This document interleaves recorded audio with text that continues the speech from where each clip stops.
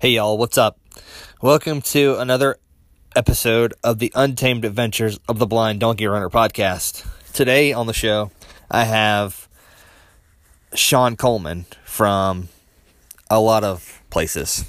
Sean is a writer with Talking Chop. He is a writer with Grizzly Bear Blues. He is now the main person on the Locked On Grizzlies podcast. And honestly, guys, if you're not checking out Sean's work, you're missing out. Sean is an incredible interview person, and I hope you guys enjoy this episode as much as I did talking to Sean and recording it. How's it going, Sean? All right, Mr. McKay, how are you, sir? Can you hear me? I can hear you pretty well. Can you hear me? All right, I'm sorry about that, man. My regular day job had had a pretty just in-depth situation occur that I was trying to get resolved, and I'm sorry about the mix-up on times and all that. But pleasure to join you. Thank you so much for asking me to join. And I will tell you this: genuinely appreciate all the support that you've shown me over the past few months. I genuinely appreciate it. Thank you very much. Well, I appreciate it, and those instances are understandable. I just had a brain lapse because I was just completely forgot that you guys were in the Central Time Zone. No. So welcome to Oh, go ahead. Sorry. No, you're fine. I was just going to say, I keep thinking that you're in Murray, and when I look at your profile, I then remember that you're in Georgia. So that's where I get the confusion. So that's as much my fault or as anyone. So no worries. Nobody's fault. Believe me, I wish I was in Murray. I'd give it vacation up there.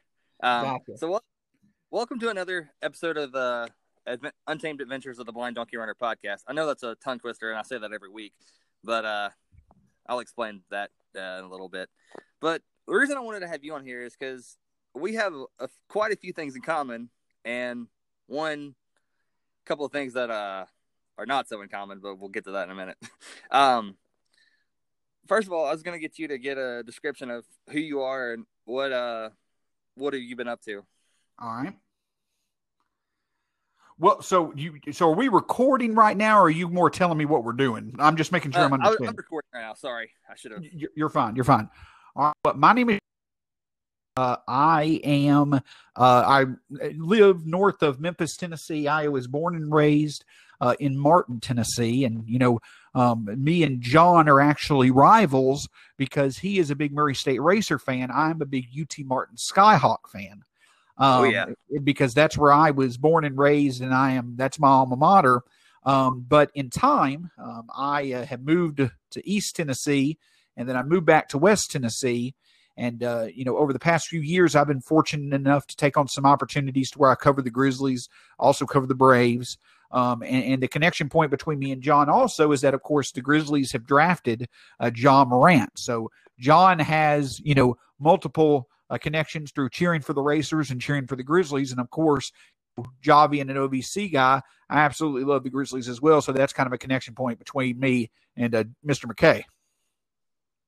Yeah, Martin's pretty big rival, but I'll have to admit I pull for the Lady Martin Skyhawks on occasion because they have a Murray Tiger on their team. Yeah, Maddie Waldrop, and I like to see her well. Their coach, Kevin McMillan, used to be I believe he's still there. He may not be. Yeah, he is. He's had unprecedented success there. He was the basketball coach at Westview High School in Martin when I went there. But, of course, when it comes to women's basketball, Martin has one connection that nobody else has that we're very, very proud of. And that is that we are the alma mater of, a giant women's basketball, Pat Head Summit. God rest her soul. So I wish I had known that. I did not know. Yeah. But yeah, like I said, I pull for Martin when they're not playing the Racers. They have Chelsea Perry. I mean, that duo of her and Waldrop right there is pretty good dominance. But you mentioned the Braves. I guess we should start off with the Braves. Clint, as we were recording on Thursday after Wednesday, sorry, after the Braves clinched the Eastern Division. So what are your opinions on how this season, this all but shortened season, went for the Braves? It went far worse than anybody expected, and then in the end actually went far better than anybody expected. Just to make it short and sweet, nobody could have predicted that all the injuries that have occurred to us. I use the phrase injuries and ineffectiveness a lot, and I've never used that phrase more than writing about the Braves. I write for them over at Talking Chop, which is a great blog, a wonderful team. If you're a Braves fan listening, you should definitely check it out if you don't already. I mean, I know John is an avid follower of a lot of different podcasts in the area and things like that. And that's the thing about being a Braves fan now. There are just so many wonderful outlets for you to get news from. But I do my writing over at Talking Chop. But I use that phrase a lot this year because, Mike Soroka, Mike Fultonewicz, Sean Newcomb, just a ton of pitchers have unfortunately kind of fallen by the wayside. But when that was going on, our offense was still kind of getting in its groove. The big thing about the offseason was the hope of signing Josh Donaldson. Well, within a 48-hour period in January, Donaldson signed with the Twins, and then Marcell Ozuna, was signed by the Braves. And, Ozuna had been rumored to potentially be a target of ours, signed for 1 year. But Braves fans were not happy, and I don't blame them. Donaldson was a wonderful revelation last year. Well, we also had talked about the Braves in that the reason why they may not have made that one big move yet with a trade to get a big time, kind of like you saw with the Dodgers making the move for Mookie Betts this offseason as well. Reason why they hadn't done that is because the Braves wanted to trust the talent that they already had, especially Dansby Swanson and Austin Riley. So this year, the starting pitching obviously has not performed where we wanted it. And it's likely that it's going to crop up again now that we're in the playoffs. But I'm telling you this, it's a stark contrast between last year and this year in terms of where our offense is. This time last year, I just tweeted about it. Freddie Freeman was injured. Ronald Acuna was injured. This year, Freddie, Ronald Acuna, and Marcell Ozuna are three of the top 5 hitters in the National League. Freddie Freeman's elbow issue, gone. It's unleashed a new version of him that we have never seen before, and likely a P version. But the big thing about the Braves, John, for me is their bullpen. I put the instance that really changed the course of the season for us in the 7th inning of that Game 1 versus the Cardinals, 7th or 8th inning, when Chris Martin unexpectedly had to leave the mound due to getting injured. He doesn't get injured. We get through that inning. We win Game 1. I think we're facing the Nationals in the NLCS. Well, this year, I agree. This year, if he's healthy, Will Smith can figure his stuff out. A.J. Minter can stay on track. And then Shane Green and Melanson can be successful. I'm telling you, we can shorten the games with our starters. And I think that we could turn some heads in the playoffs. I really do think this year could be special. I know that's said every year, but I do think this year it could be different.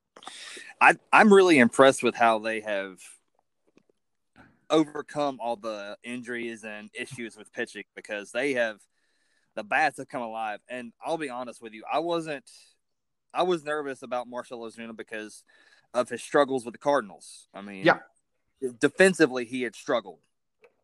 And I was thinking, we're not going to have the DH. So why are we getting a defensive struggle when we have the outfield talent that we do?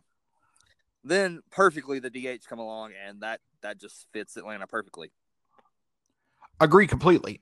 And the other thing about it is that Ozuna is a very streaky hitter. And with the Cardinals, he was more streaky than he did coming off his 2017 season, in which he arguably was a top 10 MVP candidate.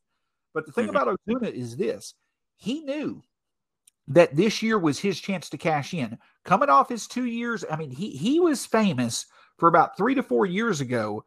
He was the guy the Marlins wanted to keep around. A lot's been talked about over the past half decade about all the talent that the Marlins have traded away.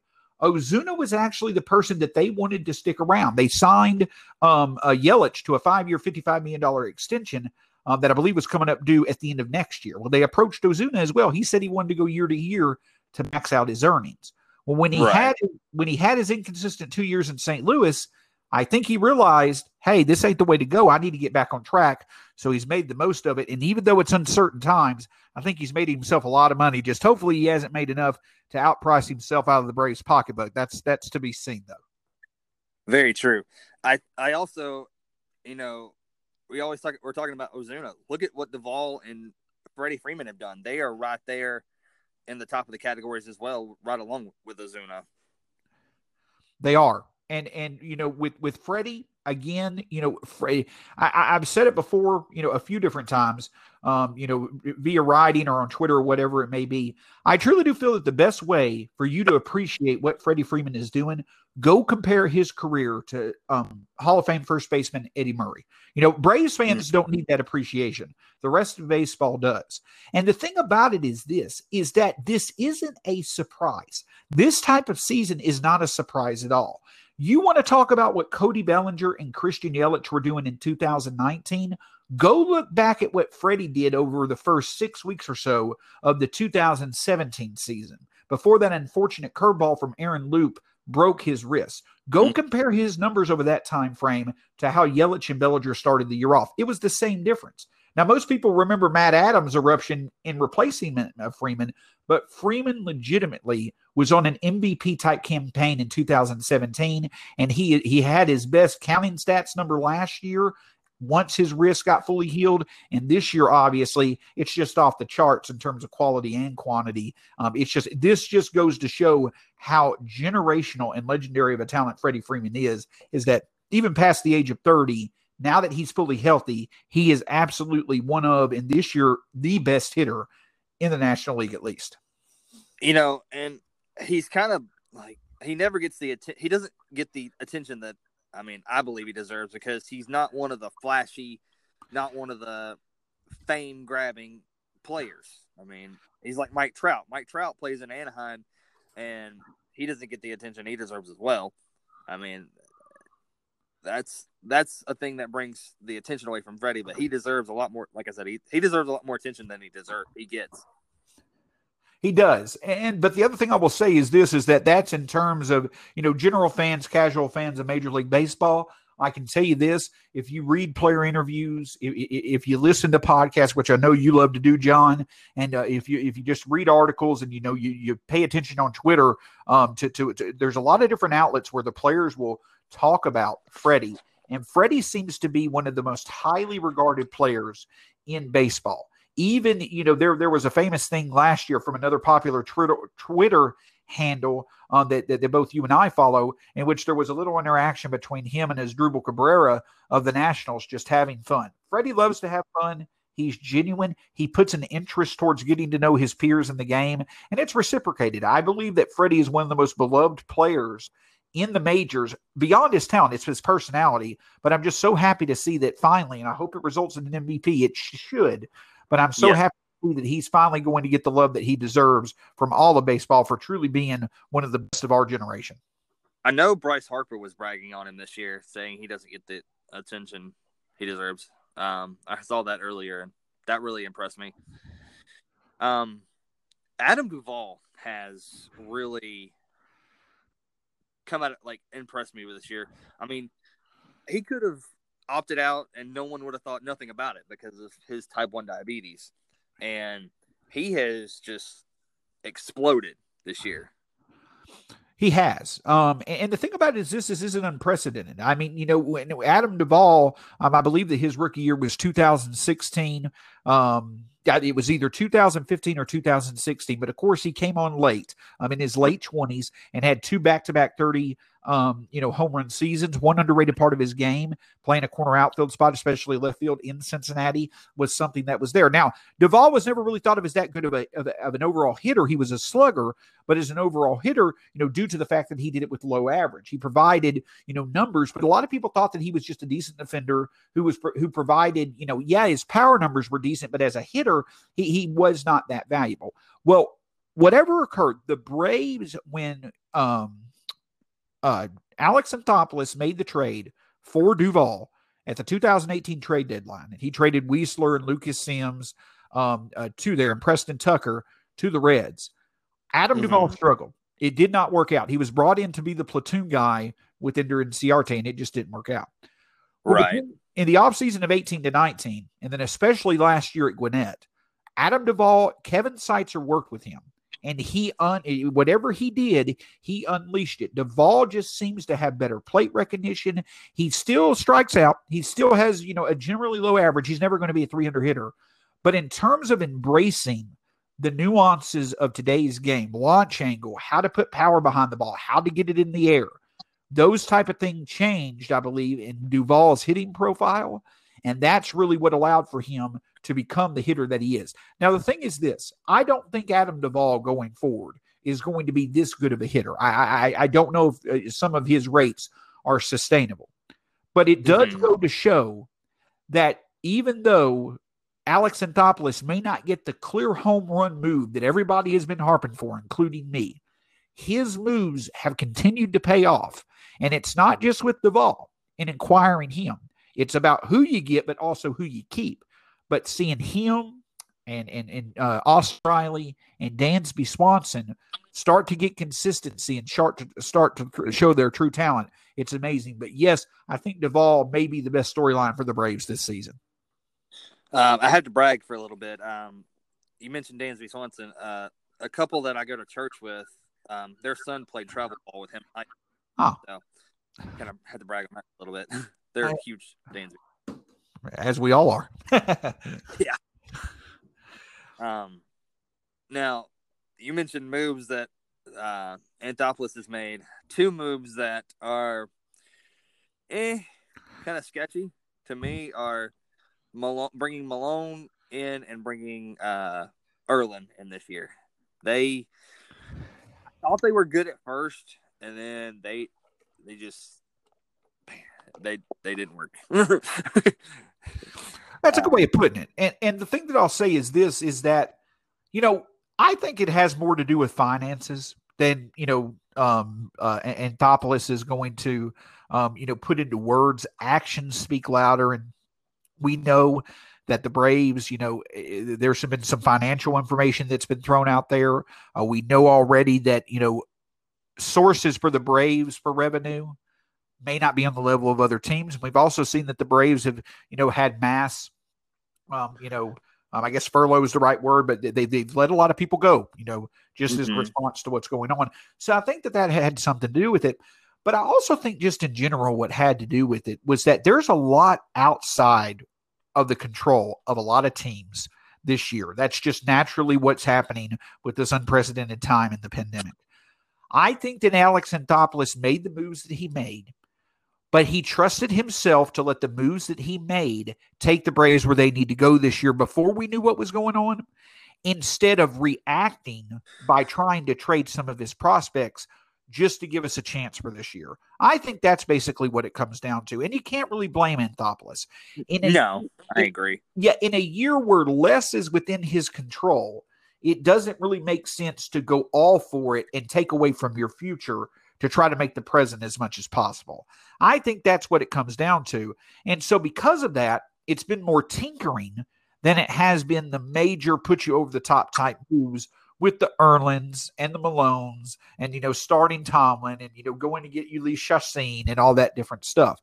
But the thing about it is this, those moves, while they have not worked out, they gave the Braves time to work with their young pitchers like Bryce Wilson, like Yanoa, like Kyle Wright. They gave them chances earlier this year, Tukey as well. They gave them chances earlier. The initial results were not well. So they then worked with them some more based off what they saw. And you've seen over the past 10 days, besides Tukey, with Yanoa, Wright, and Wilson, you now have these players who were showing, they've had their best starts. And you're seeing their true talent. And so overall, it's working out. I'm not saying you rely on them in the playoffs, but the Erlins and Malones, they didn't work out. But because they did take starts, it allowed the Braves to adjust. And I think that did contribute to hopefully Wilson and Wright and others taking a step forward for this year and beyond. I see your point on that one. I agree. Now, in your opinion, what are the pros and cons of bringing up Kyle Muller and Tucker Davidson versus going out and getting Malone and Erlin? The benefits of keeping our prospects at the alternate site and, not doing the whole service time thing and not exposing them to this atmosphere and all that different stuff. The benefit of doing that is how much of a difference would they truly have made? That's the point that I'm trying to figure out, is that we know that the Braves are working with Davidson and Mueller and others at the alternate site and in the minor leagues. We know that there have been encouraging results. So why change that just to maybe get one or two extra wins? Right now we're in second place in the National League rankings. We're not going to catch the Dodgers. That was going to be understood. Right. And we knew that our offense was eventually going to likely get itself more consistent. So the reason why the pros of keeping, obviously the cons is that you don't get your young kids experience. You're giving starts to players that are not good. Instead of seeing what you've got with your youngsters and maybe giving them experience that's needed, you're giving opportunities to known products that are not good. But the thing about it is, in the general scheme of things, you're right where you were expected to be. You have the second best record in the National League. You've won. You're in the second best position come the postseason. You've won the East. Your offense and bullpen are arguably the best in their respective categories in the majors, and right. you haven't had to spoil any service time of your rookies. So that's the reason why I think at the end, just the general scheme of how much difference would it have made, and the Braves just decided the best thing to do was just to keep Davidson and Tucker or Mueller down at the alternate site because they were, showing improvement there. Let's see. So what do you think of Anderson? I've been really impressed with Ian Anderson. Ian Anderson, there is a composure and there is a mental aspect to Anderson that I've not seen with the younger players like Wilson and Wright and Tukey and others. Anderson seems to have an understanding of how to attack the hitters, the mental approach of how to use his arsenal to attack the hitters, knowing where to use what pitch, knowing where to locate it, things such as that. And that part of things does two things. Number one, it allows for you to move on if something doesn't work out because you've got confidence that you're going to eventually figure it out and make it work. We saw that against the Mets the other day when he walked the first three batters of the game. But it also allows for you to be consistent because instead of trusting your stuff is fine. But part of trusting your stuff is trusting yourself to know where to use your stuff. I don't think Wright and Wilson and others had that at the age that Anderson does. I think he does have that, and why that separated him and why I do think he can be trusted in a game 2 situation because he's done so well in his initial cup of coffee in the majors. Now, you mentioned Tukey earlier. I know he struggled, but I want to see him succeed a little bit more because of his story, of his childhood and his upbringing. Have you heard his story? I have. I've read it. I don't know all the details of it, but I have read the story. See, that kind of stuff right there, it pulls at my heartstrings. It does. Yeah. It does. I think that at this point with Tukey, you do the one thing that I think is a fair critique of Alex Anthopoulos is that kind of with our arms so far, we either didn't use them when we needed to as trade bait. We jostled them up and down between the majors and the minors too much, or we didn't focus on the things that would have developed them more. And so it's kind of been an all or nothing approach. If the arms didn't work out, kind of like Gohara and others, if the arms didn't work out, that we didn't get any benefit.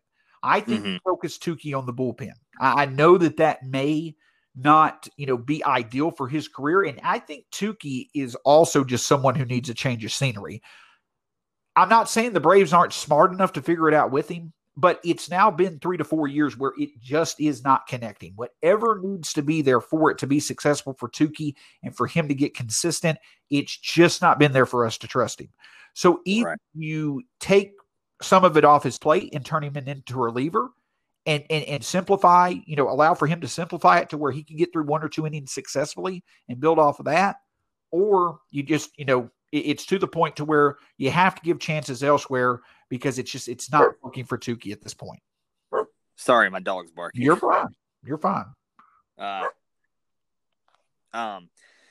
So I see us getting through the first round of the playoffs. Maybe the second round. Or let's see. How many rounds are there this year?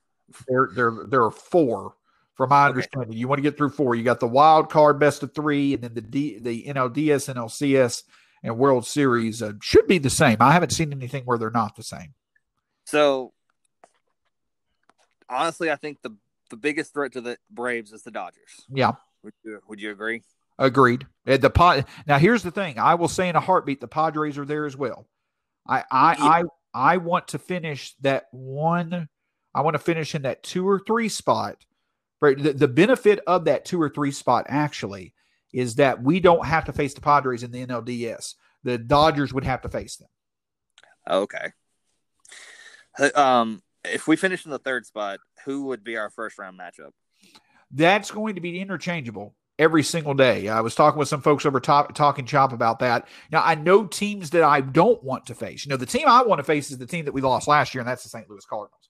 I would love to face them, the Giants, or the Phillies. The teams that I don't necessarily want to face are the Cincinnati Reds. I mean, I'm going to be honest with you, the Florida Marlins. I think we could survive against the Marlins, but if Alcantara and Sixto Sanchez are the players you have to face in the first 2 games of a 3-game series, that's a very formidable duo to overcome. And then, of course, with the Reds, you've got Bauer, Gray, and Castillo, plus with a pretty good lineup. Now, we could beat those teams, but they're going to be far tougher matchups. I know the Cardinals may have Flaherty, but after that, that's Wainwright. And the other thing about it is that our offense is significantly different than it was last year. And Flaherty certainly has not been on his game like he was last year. And the Cardinals may have the weakest offense, of anybody right now, at least the most inconsistent. So my team that I would love to face is the Cardinals. Don't let my friends in Western Kentucky hear you say that. Hey, like I told you, I'm from Martin, Tennessee. All my friend group, my wife's family, they're all Cardinals fans. And I haven't had much to brag on over the past decade because they beat us 2 or 3 times in the playoffs. So anytime where I know my team's gotten better and the Cardinals have gotten worse, let's face them all day long. I interviewed Neil Bradley a few weeks ago, and he's a Cardinals fan, and it was kind of fun to go back and forth with him about the Braves and the Cardinals. You tell Neil Bradley the next time you talk to him, Sean Coleman said hello. He probably won't remember me, but I had the pleasure of interviewing him on one of my podcasts before John Morant's year. He's the voice of the Murray State Racers. You let Neil Bradley know that his voice remains one of the best in college sports, and that I hope that he enjoyed every single minute of Jaws' rookie year. His voice, I mean, I was upset when I couldn't listen to his broadcast of the NCAA tournament games. I was upset. Yeah. He's one of the best in the business. He is. Us as Racer fans are spoiled with his voice. Well, I've kind of been spoiled with voices. I mean, I had Larry Munson as a Bulldog. I had Skip Carey as a Brave. And Neil Bradley as a Racer. I mean, now, who was that first person that you mentioned? Larry Munson, the former voice of Georgia football. Of who? Georgia. Yeah, I'm gonna have to hang up now. I'm just kidding. I knew we'd get into this. I'm just kidding. So I guess we'll go ahead and get into this. Why do you punish yourself year in and year out of being a Tennessee Vols fan? Oh, it's very, very simple. Nothing beats waking up on a fall day in the only place that you've been able to call home your whole life. Mm-hmm. Nothing beats being able to wake up on a fall day with the excitement of knowing that the football team that represents where you're from playing football. Mm-hmm. And that's the reason why I love it so much. I know we're cursed. My heart has been broken so many times. Whenever I hear the name Gruden, I still cower because of how frustrating it is.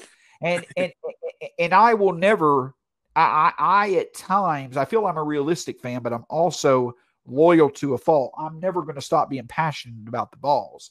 Mm-hmm. I've stopped overthinking things and thinking that, we're going to have a chance to this be a special year. It needs to happen when it needs to happen. But it's just like being, a Georgia Bulldog fan or there's one SEC. There's actually two SEC teams I won't mention. You can kind of know who they are. But being an Auburn Tiger fan, a Mississippi State fan, an Ole Miss fan, where you're from the South, being where football is king and waking up to the excitement of knowing that day the football team that represents your area is playing, there's not much that beats that. Oh, yeah, I agree. When it comes to Tennessee, they get so close, and they've got the athletes. I mean, they've always had athletes. Right now, you've got Harrison Bailey as a backup quarterback, and I honestly think he's better than the quarterback. I can't pronounce his last name. I can't remember. Jared Guarantano. Now, granted, Harrison Bailey's from Georgia, and I've seen him in a few games in high school, so I've seen more of him than I have Guarantano. And I've only seen Tennessee when they play Georgia, so I've seen Guarantano struggle. He has. Yeah, he has struggled. He has.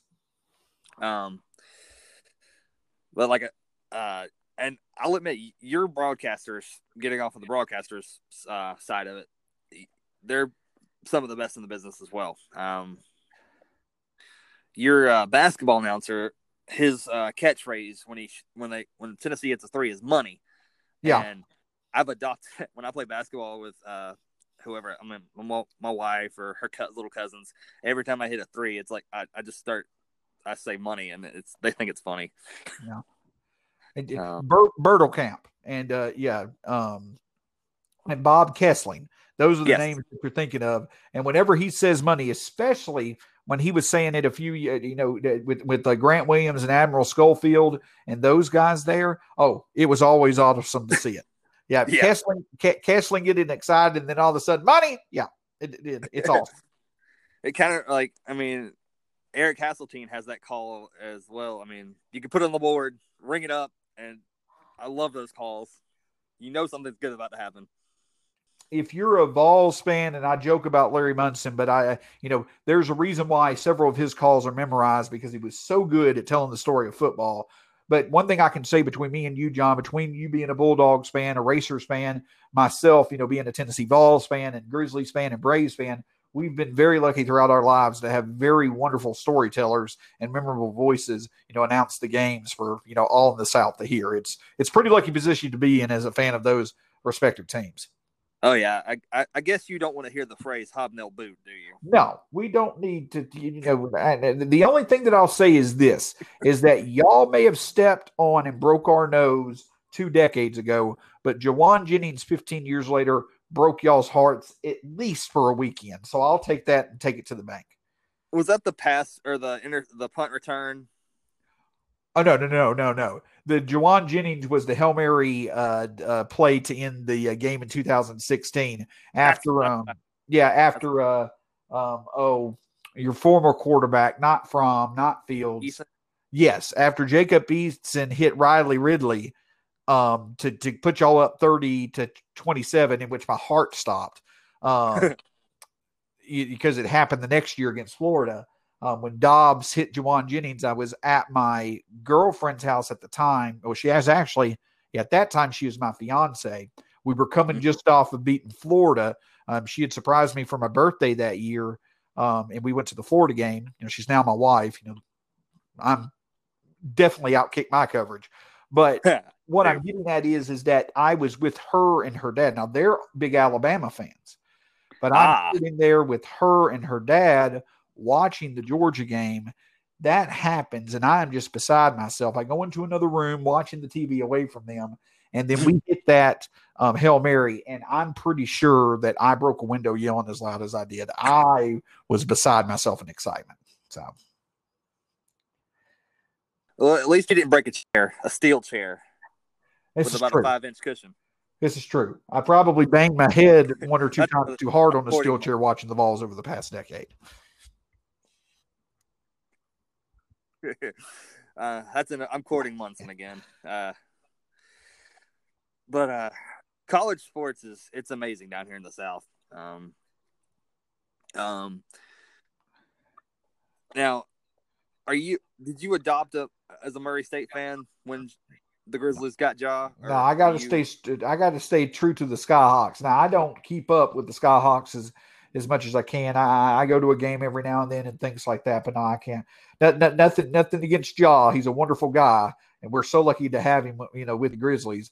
But in no way, shape, or form am I ever going to be considered a Murray State fan. Can't be. Nothing against them, but I can't be considered a Murray State fan. I'm sorry, John. Now, what's it? I think it was Quentin Dubb, the guy that he dunked. Now, I'm not sure of the athlete's name. I can't remember the name of the athlete. But yes, there have been people who have connected the point before that I've talked with in a Grizzlies fan that have said, hey, aren't you from UT Martin? And before they reference it, I'm like, I know, no need to go any further. UT Martin, the detail of UT Martin's past decade in basketball, besides us almost making it to the tournament, we wound up losing to Austin Peay a few years back, but was that dunk over John Morant. He just absolutely on the poster. Now, I will say that I've heard a lot of good things about Quentin, and he's a great player. He's a great player, and just went up against a little bit better player. There's a different level when it comes to Ja. Now, Shaq Buchanan is on the Hustle. He is. And he is also from Murray State. And I may be dreaming, but one day I hope to see him and Ja on the same pro basketball team. There is a hope there. I don't really know what the prospects are of Shaq Buchanan through the Grizzly Bear Blues site that I write with over at SB Nation. There is a gentleman by the name of Brandon Abraham. I actually, for my Locked On Grizzlies podcast, will be talking with Brandon tomorrow night for a future show, or later on tonight, excuse me. But Brandon Abraham covers the Hustle very, very well. He offers excellent Hustle coverage. I from what I've seen of Shaq Buchanan and what I've seen Brandon say, there is a talent there. There was hope that Shaq may have been able to sign with one of the teams that was going to be in the bubble to eventually get some NBA experience. I don't think it worked out.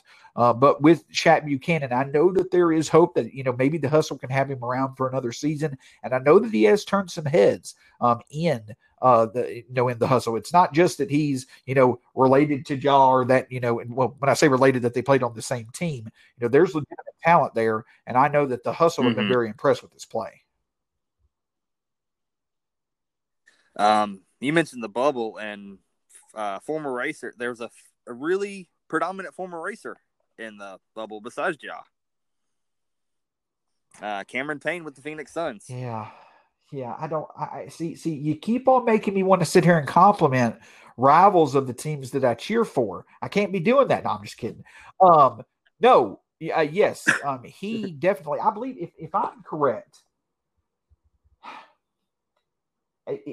it escapes my mind at this moment. I can't remember what year he was drafted, but yes, 2015. That's correct. Yes, he is with Phoenix. He had some success with them, but the Suns in general just had a lot of success. That was one thing that kind of turned the heads of a lot of the NBA. Is that the Suns, a team that over the past decade, there really hasn't been a lot to like. Just making moves that don't make sense, like trading TJ Warren to the 76ers to the Pacers just to clear cap space. And the trade of Melton and Josh Jackson to the Grizzlies, they finally seem to make some headway with the time off, and everybody from Cameron to Devin Booker, they all seem to be, in line. So I think Cameron's in a good situation in Phoenix with his play. Now, I will say I'm not a Phoenix fan, and I never will be, because I'm a Grizzlies fan through and through. Yeah. But I am a Cameron Payne fan. I'm the same way with Tobias Harris. I would love and Grant Williams. Now Cameron's a Memphis kid. He's from Memphis. I think I heard a rumor that him and John, some other people were playing pickup ball during. I did hear that rumor as well. Quarantine. I think there's videos or pictures of it. I know that Ja did perform. Not necessarily perform, but he was involved in some pickup games. That's a wonderful thing about the NBA. If you've watched The Last Dance with Michael Jordan, you come to realize that some of the best basketball that's possibly ever been played is basketball that's hard to truly get footage of because it happened in pickup games with all the talent. But yeah, I can say that there is pictures of, and I believe video proof that came out of Ja playing, and I believe Cameron Payne was involved in those games. I think Darnell Coert was there as well. He's a big man. So you're in Memphis, and the AAA affiliate of the Cardinals is the Redbirds as well. Do you ever? I do try to follow them. I don't necessarily follow the team in terms of like cheering for them like I do the Braves. I keep up with the prospects just because I enjoy Major League Baseball prospects. I will say when it comes to the Redbirds, they've had a lot of talent because the Cardinals have always been really good at drafting. But if you want to experience a true minor league joy, that I think that there's a reason why the Redbirds AutoZone Park has consistently been voted one of the best minor league stadiums and experiences around, is because there's a lot of effort that's put into it. That's probably the best thing about the Redbirds is the experience at their home park. Awesome. So there's a lot of questions about the roster coming up for the Grizzlies. Do we keep Josh Jackson? Do we keep Melton? What do you think this roster is going to look like? Well, the good thing about it is that, the questions, unlike for a lot of teams, the questions for the Grizzlies, they don't really start getting asked until you get to like the 9th or 10th man in the rotation. Because, let's look at it. I talked about it on the Locked On Grizzlies podcast the other day. Jonas is around for another 2 years. Jaren is around for another 2 years at least, and likely will get an extension at some point. Justice can be around for another 2 years. Dylan for 3, Ja for 3, and then his extension. Tyus for 2. You've got Grayson Allen. There's another couple of years on. You've got Gorgie at 1, and you've got Kyle Anderson for 2 years as well. So that's 9 guys. And 7 of them, besides Kyle Anderson and Gorgie, have been shown in some way, shape, or form, have seen their preference from this coaching staff and front office grow over the past year. So it comes down to Josh Jackson. It comes down to Melton. And, I think John Concher could also, be mentioned there. Marco Guduric, I don't really put too much emphasis on him. I think he's going to play out this year and be gone. I don't think you're going to see Josh Jackson come back. I think that the Grizzlies did wonderful by Josh Jackson and that it did work out for him. A lot of people were calling, were wondering why it took so long for him to get to the NBA. There was a plan in place. Both sides saw it through and both sides benefited from it. I think that the Grizzlies have shown that they could be a place where if there's a troubled talent based off things that have happened within or outside their control before, that they could bring them in and do well by them. And I think in Josh Jackson's case, he's shown that in an up and down style of NBA today, with his slashing ability and in transition, he could be a good part of a bench. I don't know to what level of what team, but I think Josh Jackson gets a bigger payday than the Grizzlies might be able to afford this offseason. And I also think he's going to get opportunity. It was very telling that despite his impact on the bench and making it one of the best benches in the NBA when he was a part of it and a featured part of it, it's telling that when Justice Winslow and Tyus Jones went down, Josh Jackson's role actually did. Anthony Tolliver and Grayson Allen taking it on. So I don't think Josh Jackson's going to be a preference. With the Anthony Melton, I think the Grizzlies want to keep him around. Kleiman hinted at that. So Zach Kleiman, the Grizzlies GM, hinted at that on his end of the year press conference. I think they do want to keep him around. But at the end of the day, he also is a skill set that doesn't necessarily mesh with what Taylor Jenkins wants to do. I think he's a good contrast with his defensive playmaking and his ability to do the small things in transition. I know he's an analytical darling. But if somebody else wants to pay wants to pay him for what he is and, hope he can be what many hope he can be, they can go ahead and do that. I think the Grizzlies would love to have him back, but I do think that you could see his situation where somebody else wants to sign him and the Grizzlies work out a sign and trade for future assets. I think you could see that kind of like the DeLone Wright, Tyus Jones situation last year, where everybody thought we were going to sign Wright. We wound up trading him to Dallas for 2 future picks and wound up actually picking up Tyus, which was an astute move. I think you could see a similar outcome for D'Anthony Melton this offseason. Awesome. I'm a fan of Melton. I love his defense. I mean, he can steal with the best of them. Absolutely.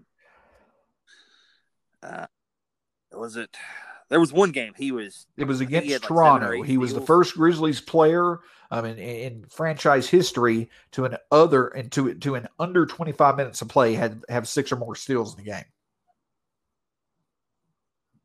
That was impressive. Offensively in the bubble, he struggled, but I mean, hey, a lot of people struggled in the bubble. It's a very unusual situation, so I could side with him on that one.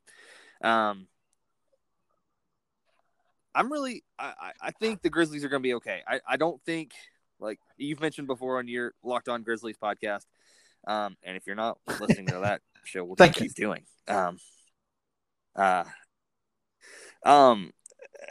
Like you've said before, there's going to be more stronger teams in the West, and if the Grizzlies don't make the playoffs, then it's not the end of the world. And I agree with you, but the competitive part of me still wants the Grizzlies to make the playoffs and show the world, hey, we're better than you think we are, like they did this year. And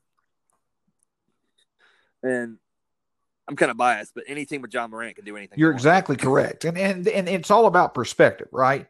Me, myself, I just like you do podcast, you're doing this podcast. It's a passion of yours. And you love talking about other people that, have the same passions as you do.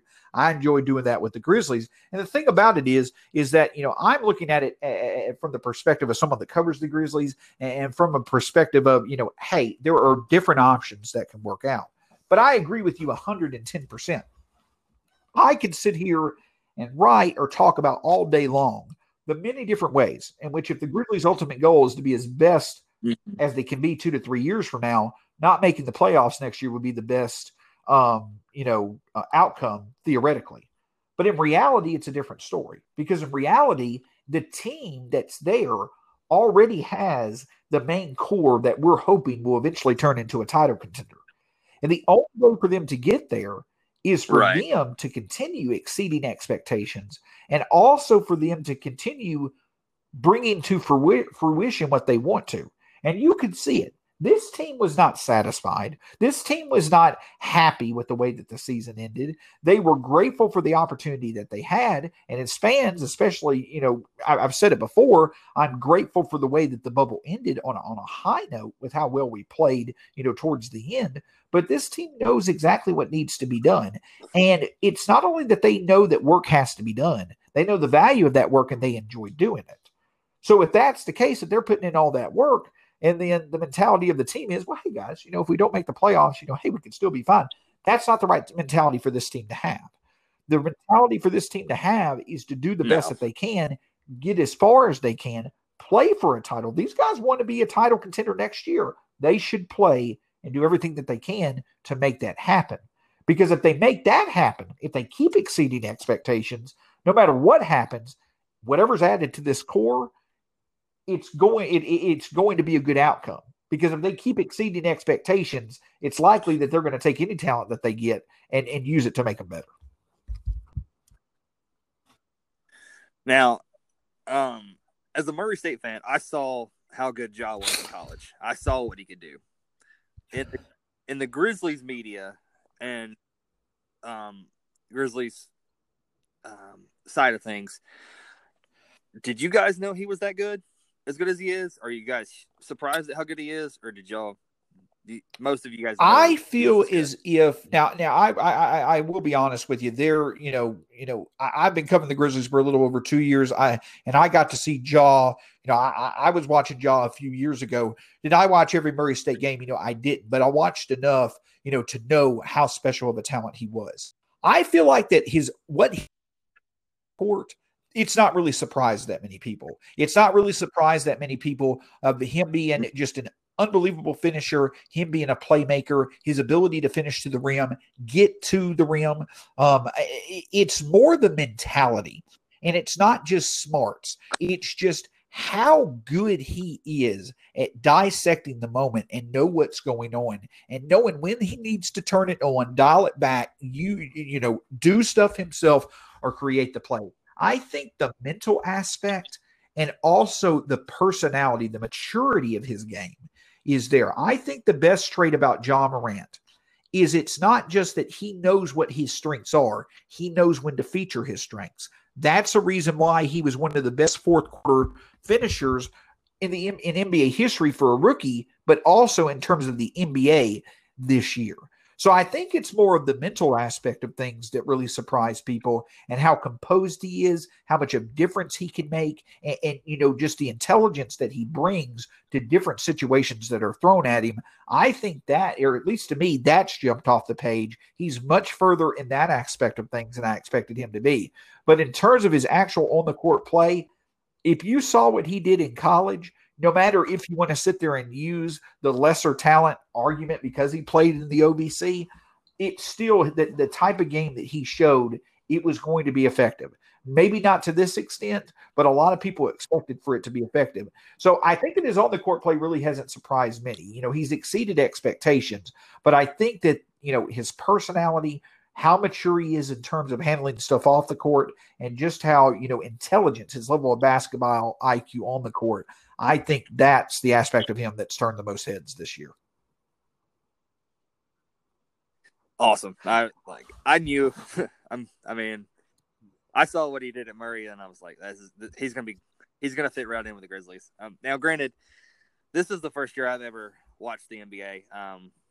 I was a Grizzlies fan because of Ja and Shaq, and as long as they're there, even if they're not there, I think I could still be a Grizzlies fan because I like the system. And I love the way they play, and I love the mentality of the city and the mentality of the organization. Now, I've heard that I would not enjoy how things used to be ran. Yeah, oh yeah. But,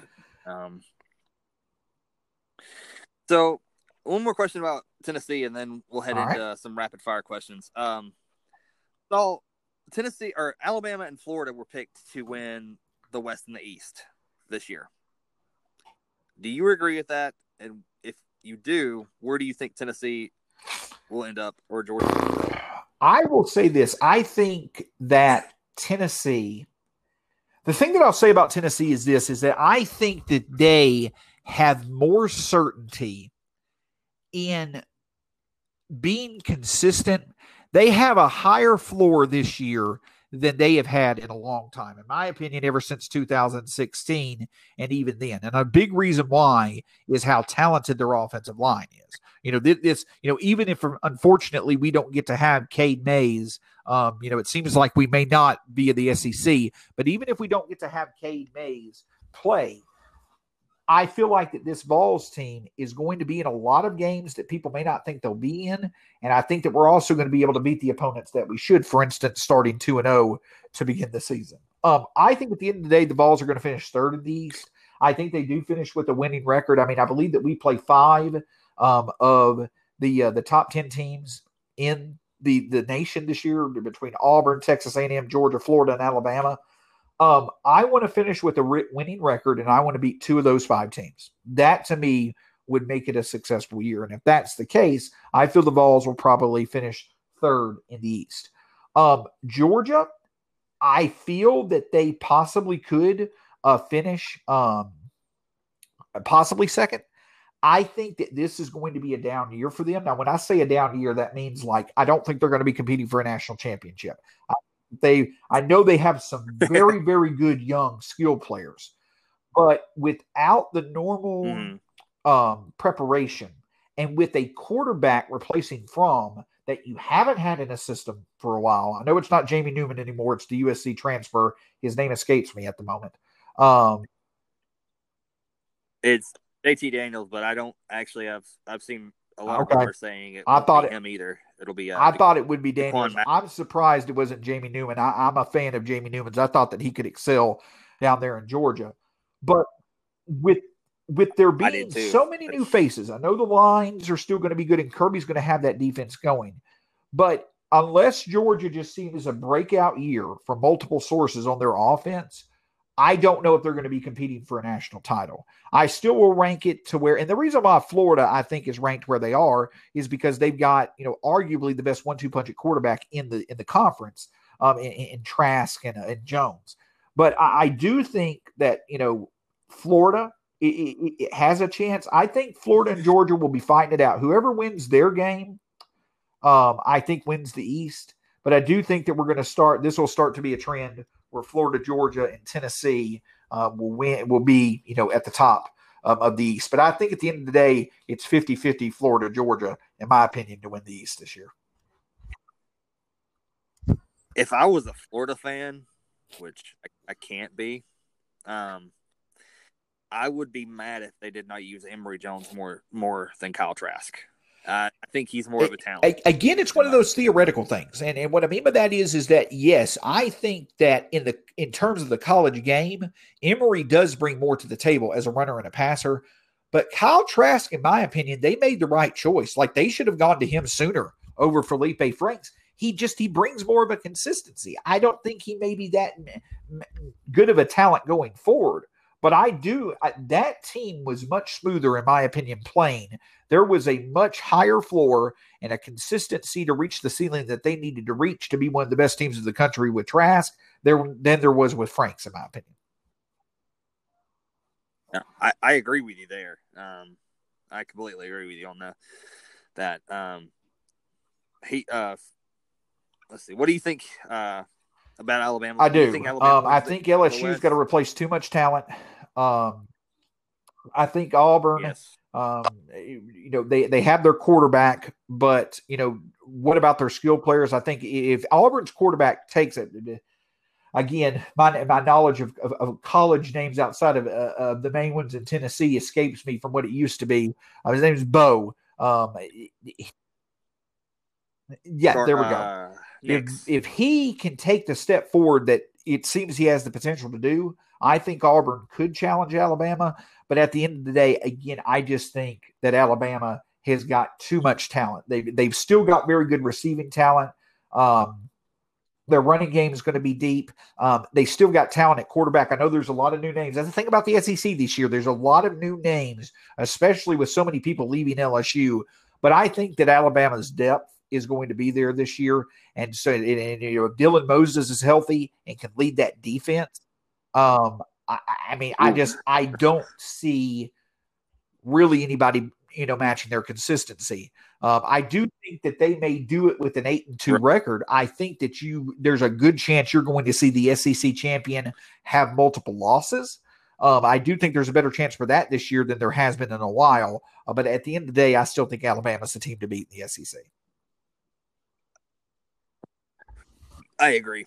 In my opinion, I'm trying not to, but I think the SEC championship will be Alabama, Georgia. Yeah, and I think you're going to consistently see that. And Alabama's quarterback handing the ball off, it doesn't get much easier than that running behind their offensive line or defensive line, excuse me. But in terms of the SEC, right, the interest, the state though, everybody, it seems like that despite LSU, despite last year, it seemed like that the road to success always happened through Alabama, with Auburn and Alabama, and the Iron Bowl maybe even being a bigger game than the SEC championship as far as who went to the national title. But I'll tell you this, that may still be the most important game this year, but the most entertaining aspect of the SEC this season is going to be in Mississippi with Mike Leach at Mississippi State and Lane Kiffin at all. Yeah, it's going to be a lot of fun. So that is one aspect of the SEC that's gotten better. For lack of it, Tennessee's in this. The second tier teams, it's gotten a lot more interest to them kind of getting right and back on course from what they used to be, or them having names as their coaches. That's going to be a fun matchup this year. Now, have you heard the whole issue between Auburn and Kentucky? This I've not heard. Joey Gatewood transferred from Auburn to Kentucky as a quarterback, and he's a dual threat quarterback. He played at a really high talented school in Florida, and he was really good. So he transferred to Kentucky, and Auburn is willing to grant his transfer waiver pending or if he doesn't play against them against Auburn the first week of the season. I've not heard that. Just in general, John, to be honest with you, I another aspect of college sports that makes it hard to just be as all in and passionate as you possibly can be, in terms of, getting to be a national power and maintaining a national power like Tennessee, hopefully getting back on the level of an Alabama or things like that. It's so hard, though, to truly put all your faith in that because of situations such as that, where the teams and the NCAA itself just have so much control over the outcome of these players, and out of nowhere, something absolutely significant can occur on a dime, and you see it all the time, and there's no consistency to it.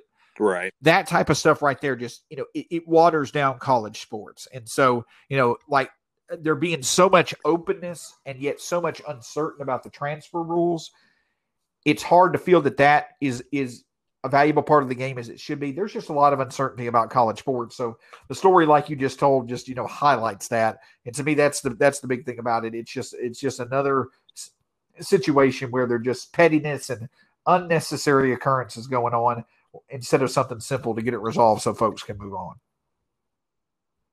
What irritates me is issues like Luke Ford from Georgia. He wanted to transfer to be closer to his dying grandfather. So his grandfather didn't play one more time in Illinois. Okay. He was not granted eligibility. But players like Tate Martell and Justin Fields and players like that are granted immediate eligibility. And I'm not dissing Tate Martell or Justin Fields. I'm not dissing them. They wanted to better themselves, and I'm okay with that.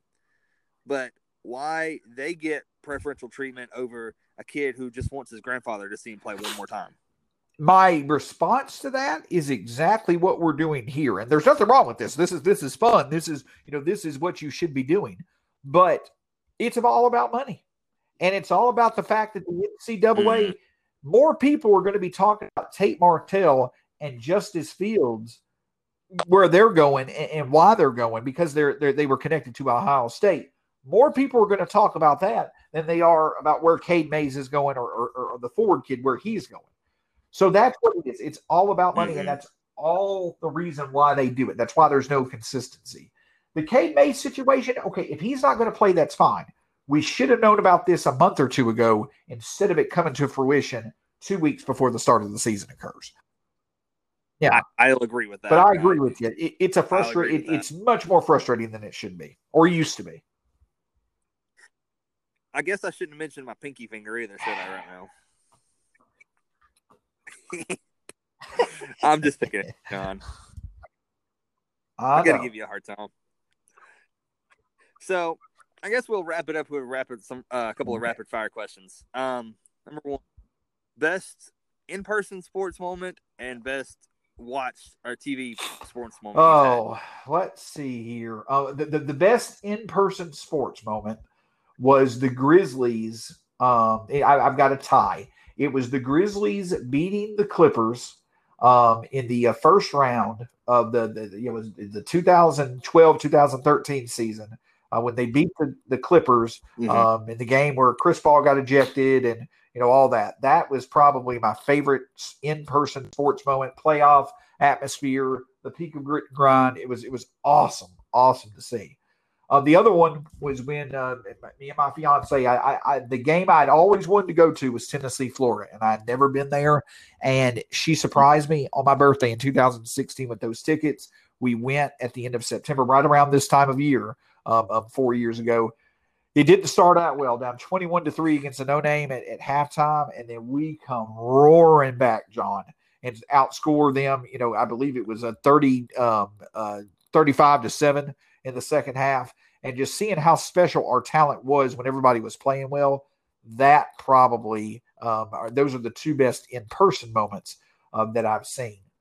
On TV, it was Peerless Price's long touchdown catch in the national championship game when Tennessee beat Florida State. That ranked slightly above Marquise Grissom catching the final out of the 95 World Series. But yeah, the best moment probably was Peerless Price's long touchdown. So that's probably my best sports moment I've seen. Unfortunately, as a Braves fan, I wasn't following the Braves in '95 because I was only 5 years old. Well, hey, that way to make me feel old, John. I'm just kidding. No, you're only 49. No. Right? I wish I was. I'm in my mid-30s. I just turned 35. But if anybody's asking, we'll say it's 25. If I was going to go eat in Memphis, where would be the best place to eat? If you were going to go eat in Memphis, where would be the best place to eat? Whew. Now, the thing about Memphis is that best places to eat, that question has depth to it. Now, if you're wanting a hamburger, I'm going to tell you to go to Elbow, and that's last burger on earth. It's been voted the best burger in the world before, and it's because it's so good. And their best burger, in my opinion, is the one who's named after the Grizzlies play-by-play announcer, Eric Hasseltine. Whew, it's so good. But yeah, if you're wanting a burger, I probably would go to Elbow. If you're wanting pizza, Broadway pizza's good. Memphis Pizza Cafe, though, it hits the spot. But maybe not as well of a known one or one that's talked about is Garibaldi's Pizza, especially the one. They have a Memphis room in there where they still promote 25 years later Tennessee beating Peyton Manning and the Vols in Memphis. But their pizza, especially their buffet, is phenomenal. So I would say for pizza, it's Garibaldi's.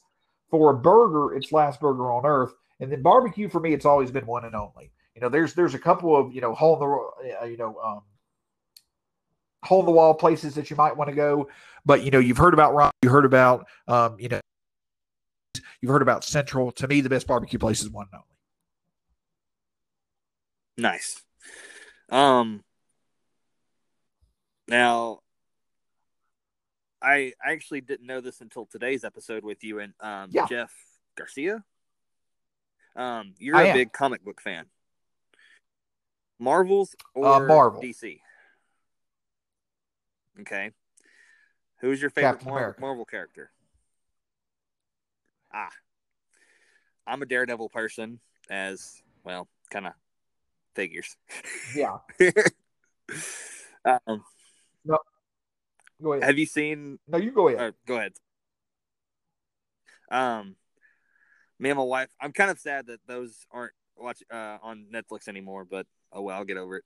The Punisher, Daredevil, Iron Fist, and all those. I enjoy those. Now you're a Tennessee fan. Best place to eat in Knoxville. Oh, Calhoun's. Calhoun's is definitely there. And the reason I'll say that, I haven't ate that many places in Knoxville myself. Typically, when I go to games, we tailgate and we basically, we'll eat food that we bring. But in terms of where I have Calhoun's has a good reputation for a reason. It's a good place to eat. Awesome. Me and my wife love to go up to Pigeon Forge, and we go right through Knoxville. So if you go to Pigeon Forge, Gatlinburg, you need to check out. I believe it's Sanderson Farms. It's the Applewood Farms there. They have a restaurant there, John. Woo! They make everything. Everything is based off apples, but their apple fritters. It'll make you want to say, "I'm serious." You will be looking at apps on your phone of available houses in the area if you have apple fritters at that place. I believe it's in Gatlinburg. But if next time you and your wife go up there, you need to check it out. We tried the local goat this time, and there's some good places to eat up there. Final question that I ask everybody: Are you? Am I a beer person myself? Yes. I'll have a little bit on occasion. I'm not as big as I used to be. What is your favorite style or favorite beer? So, typically, if I'm going to be with friends and I'm going to have a few, I'll go with Michelob. But I'll tell you a couple that I like on draft. One is Newcastle Light. Like there was a place here in Memphis called Side Street Cafe, and they would have 250 drink nights on occasion. And Newcastle Light is probably my favorite foreign beer that I've had. It's an easy to drink type taste to it, and I just enjoyed it. The other one is Grindhouse. Ghost River Grindhouse. It's made, I love it on draft. I mean, a lot of people have it on tap around the West Tennessee area, but Ghost River Grindhouse is another one that I really like to drink on draft. You said Grindhouse, and it made me think it was Yep. That's the reason why it's named that. It is definitely Ghost River Grindhouse. That's why I love it. I'm a beer snob. I love a sour or a IPA when it's hot or when it's cold. I want a darker, sweeter, like a stout or a porter. So I'm a dork. I think that actually that's pretty admirable because I know that especially in Braves Twitter, I know that there are a lot of Braves podcasts out there and a lot of, like we said, outlets that, from different personalities. But I will tell you this, if there was ever a forum in which several of the Braves, Twitter personalities, podcast personalities, whatever it may be, I think if you ever set them down and you just had their different perspectives on, what they like to drink, you'll be in for some pretty amazing content because there's a lot of knowledge out there among that group.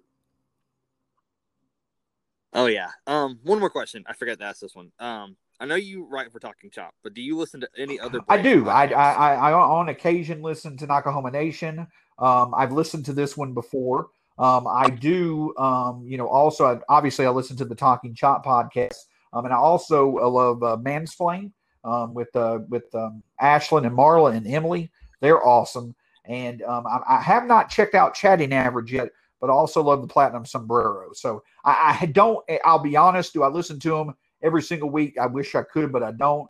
But I do catch them on occasion. And that's what I'm saying. There is a lot of talent out there when it comes to all the Braves podcasts. Oh, yeah. I know people joke about how many that are out there, but it's legitimate. There are legitimately several awesome podcasts out there from all different parts of Braves fandom. Yeah, I enjoy. You mentioned all of those. I listen to every one of those, and I love. It's different. You get different opinions from different people, and I started listening to Nakahoma Nation to start with, and then it was like a downhill explosion of, oh, this one's cool, this one's cool, this one's cool. Well,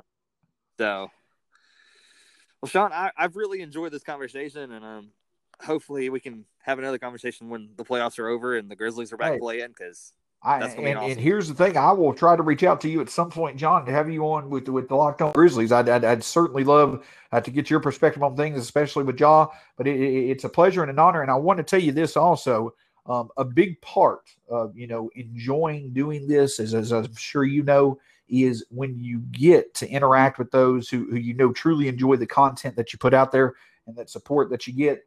Your level of support for me and others on when we do our podcast, I can't tell you how appreciative at least I am of that. Thank you for all your support in the recent past. We really appreciate it. Well, I appreciate y'all's content and keeping me up to date down here in Georgia, because there's not many Murray State, Memphis Grizzlies fans down here. Yeah, I know. Y'all got those Hawks fans. Yeah. That's part of the reason I never was an NBA fan, because I just can't get into the Hawks. Now, I'm sorry. And that's understandable. It's understandable. Hey, I will tell you this, though. If you get the chance to enjoy the Hawks like you do the Grizzlies, there's a lot of fun on that Hawks team right now, especially with Trae Young. They're a coming team too. But, hey, just you keep cheering for the Grizzlies. Keep representing Memphis down there in Georgia. Now, what did you think of the matchup between Ja and Oh, it was awesome. Two different styles of players. Both are creators. I think that Ja, I think Ja is more of I think Ja has the higher ceiling. He has a bit more defensive potential. And I think that his value, the added value of his decision-making is going to allow for the Grizzlies to move faster as an organization to get closer to contention. I think that Trae is a wonderful shooter. I think that he is a wonderful talent, and I think that he is going to be an all-star level talent for several years to come. I just don't know if Trae is going to be able to add the value in other areas, at least as of yet, to really make a difference that the Hawks want him to. We look at, players such as, Damian Lillard and, Chris Paul and a Russell Westbrook. I don't necessarily think Ja or Trae will ever be on the level of those players, but I think that Ja has more in him to elevate the talent around him to truly be, a perennial playoff contender and hopefully one day a title contender. I think his outlook to play a significant role in that way is more likely than Trae at this point. Well, this has been awesome, Sean. Like I said, I've really enjoyed it, and looking forward to talking to you again down the road. Where can people find you on Twitter, Facebook, social media? Find your podcast? Sir. Yep, and I thank you for asking. So I'm at Stats SAC on Twitter. That's STATS SAC. STATS. Yeah, there we go. You can find the show at Locked On Grizzlies. You can find the podcast wherever podcasts are available, like John's podcast, Stitcher, Spotify, the podcast app on your iPhone, wherever that may be. It's located, all there. And, John, the last thing that I'll leave you with is that all I need for you to do is just send me your email address or even your address, and I'll send you some Skyhawk memorabilia so you can put it up in your home. I appreciate that. I mean, I'll support the teams, I'll support everyone. I'll support the OVC because the OVC, if anybody that supports the OVC makes the racers look that's fair enough. But no, John, it's truly been an honor. It's been a privilege talking with you, and can't thank you enough for the opportunity. Hope we can do it again. I appreciate it. Hey, John. Same to you and your family. Y'all stay safe, and we'll talk to you soon. Where are they going? Okay. Well, maybe in the future. Go Vols. We'll see you, John. Bye. See you, Sean.